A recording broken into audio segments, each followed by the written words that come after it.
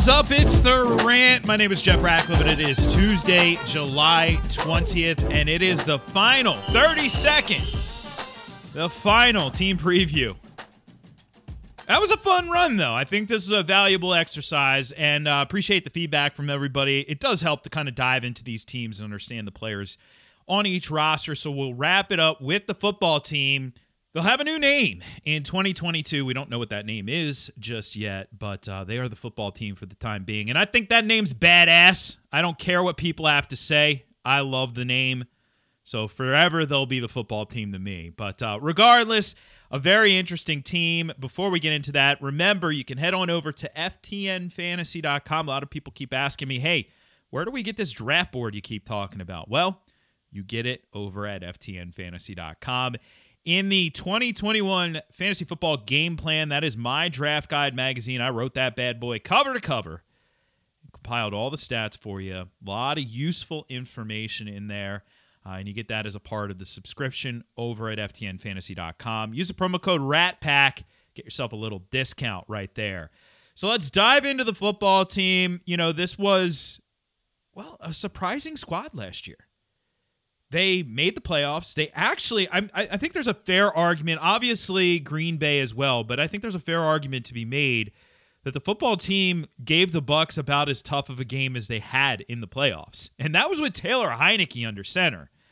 And that was a big part of the problem for the team last year because defensively, they were in a pretty good spot.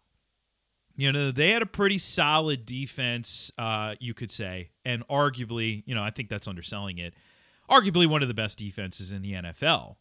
Chase Young was a hit in his rookie year, and, you know, they're only going to continue to improve from there. Defensive-minded head coach makes a lot of sense. They're right up there. I know some people, even for fantasy defense purposes, which I don't talk about on these preview series, but some people are even viewing them as potentially the number one defense in fantasy football. It's not a year where there's one defense. And by the way, I would never recommend drafting the first defense off the board, but it's just underscoring how good they are.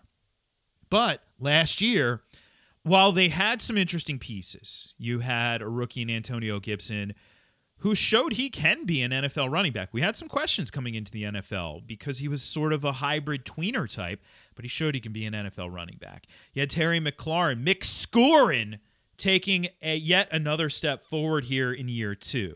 You had Logan Thomas, who asserted himself as a tight end in the NFL. Not a converted quarterback anymore. This dude's just a tight end. But you had a big problem. A glaring problem at that. And that, of course, was who's under center for you. Now, the Alex Smith story, I don't want to downplay that because it was remarkable. For him to get back on the field after what he went through, amazing. I mean, gives me chills just thinking about it. It's really an inspirational story. And he did well enough for this team. But as I mentioned, you know, you get to the end here, you're relying on Taylor Heinicke. You don't have a quarterback in the pipeline because Dwayne Haskins is out of the mix. So they had a big problem. And fortunately, they addressed that problem with something that I think is pretty darn interesting. Ryan Fitzpatrick, sure, one-year deal. Sure, veteran at the end, you know, the twilight of his career. Sure, not the future of your franchise. But you know what he can be? He can be the darn present of your franchise. This year, Ryan Fitzpatrick, for the first time in a while, kind of has a long runway. There's nobody behind him. I mean, Taylor Heinicke's still the backup. And that's not your future, as I mentioned. You know, you're positioning yourself to hopefully land a quarterback at some point in the future, which we know is easier said than done in the NFL. But Fitzy could guide this team to the playoffs. I have no doubt about that, given what they have offensively, all the weapons, and defensively. And what I love about Ryan Fitzpatrick is, you know, at this point in his career, he's become very savvy. You know, earlier in his career, like the mid stage of his career, there were times where he would literally implode, right? He could go out, he could have a 3 or 4 touchdown game, and then the next game he could have a 5 interception game. That was the MO for Ryan Fitzpatrick. Well, not anymore. You know, last year Yeah, he had 8 interceptions. Okay, fine. He's never going to be like a 4 interception guy. He's going to have 12, 13, 14, 15 interceptions. He's going to have close to 1 per game, but whatever. That's part of the moxie, though. That's part of him throwing the football around the yard and pushing the ball vertical, all those fun things that we want to see for fantasy purposes. Out of the gate last year, okay, week 1 wasn't good, but he has 14th place finish in week 2, 6th in week 3, 13th, 3rd, and then 14th, and then it was 2 a time, basically from there on out. So he flashed some pretty solid upside there over that first 6 weeks of the season. During that span, he's the number 11 fantasy quarterback, throws for, he's tops 300 yards 3 times in that span. This is on the Dolphins.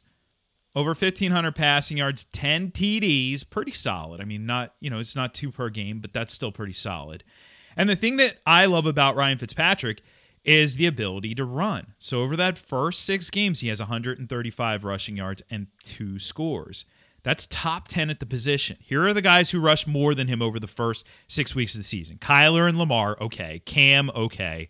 Daniel Jones, we know he can run. Carson Wentz, running for his life. Mahomes, Russ, Josh Allen. That's it. That's the list. So the only one maybe where you're like, well, okay, is the Carson Wentz one. Otherwise, it all checks out. Fitzpatrick's right up there. He brings you to the floor with his legs. He has the upside with his arm. And he's throwing to a pretty good fleet of receivers here. McLaurin, Curtis Samuel, who I'll talk about in a minute, Logan Thomas, and then Antonio Gibson / J.D. McKissick out of the backfield. Ryan Fitzpatrick is an upside late-round quarterback. I am targeting him in fantasy drafts. He gives you that juice, that upside. You don't have to pay a premium price, and he's going to be the starter for the whole season. All right, so let's talk about these wide receivers here right after the break.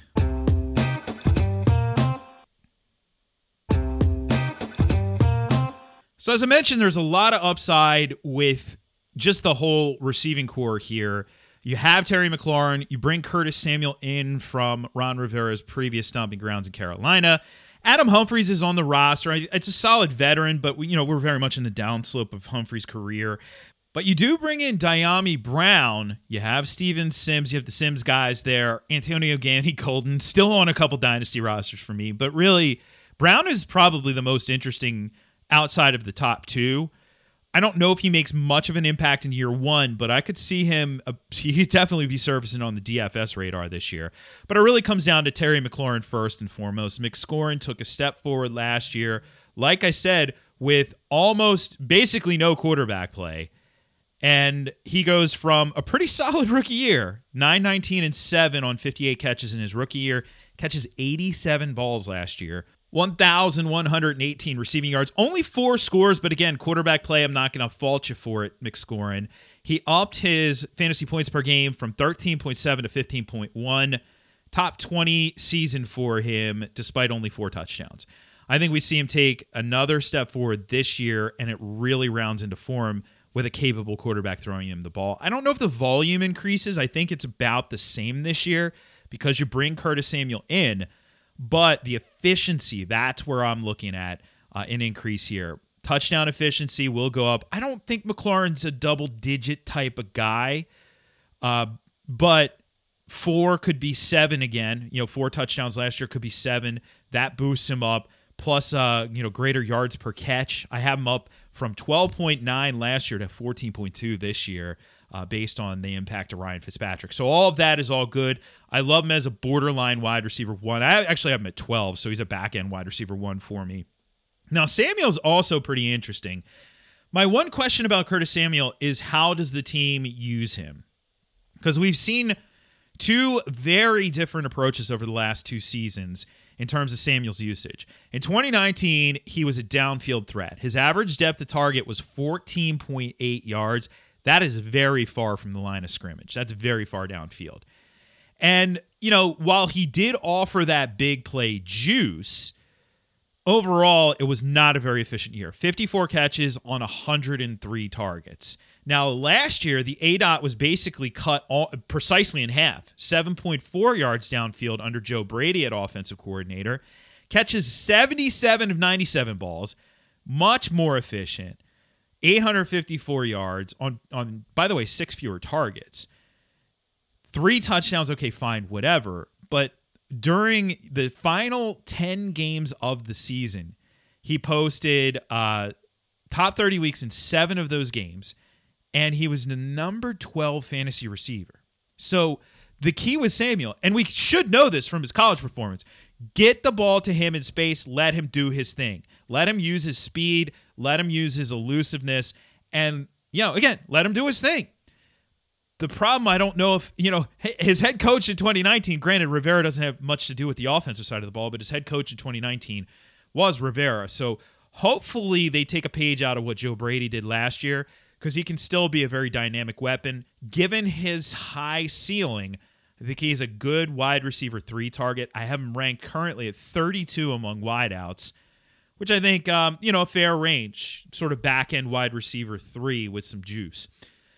Logan Thomas, as I mentioned earlier, not a converted quarterback anymore. He is a tight end. He's coming off a top 3 fantasy season.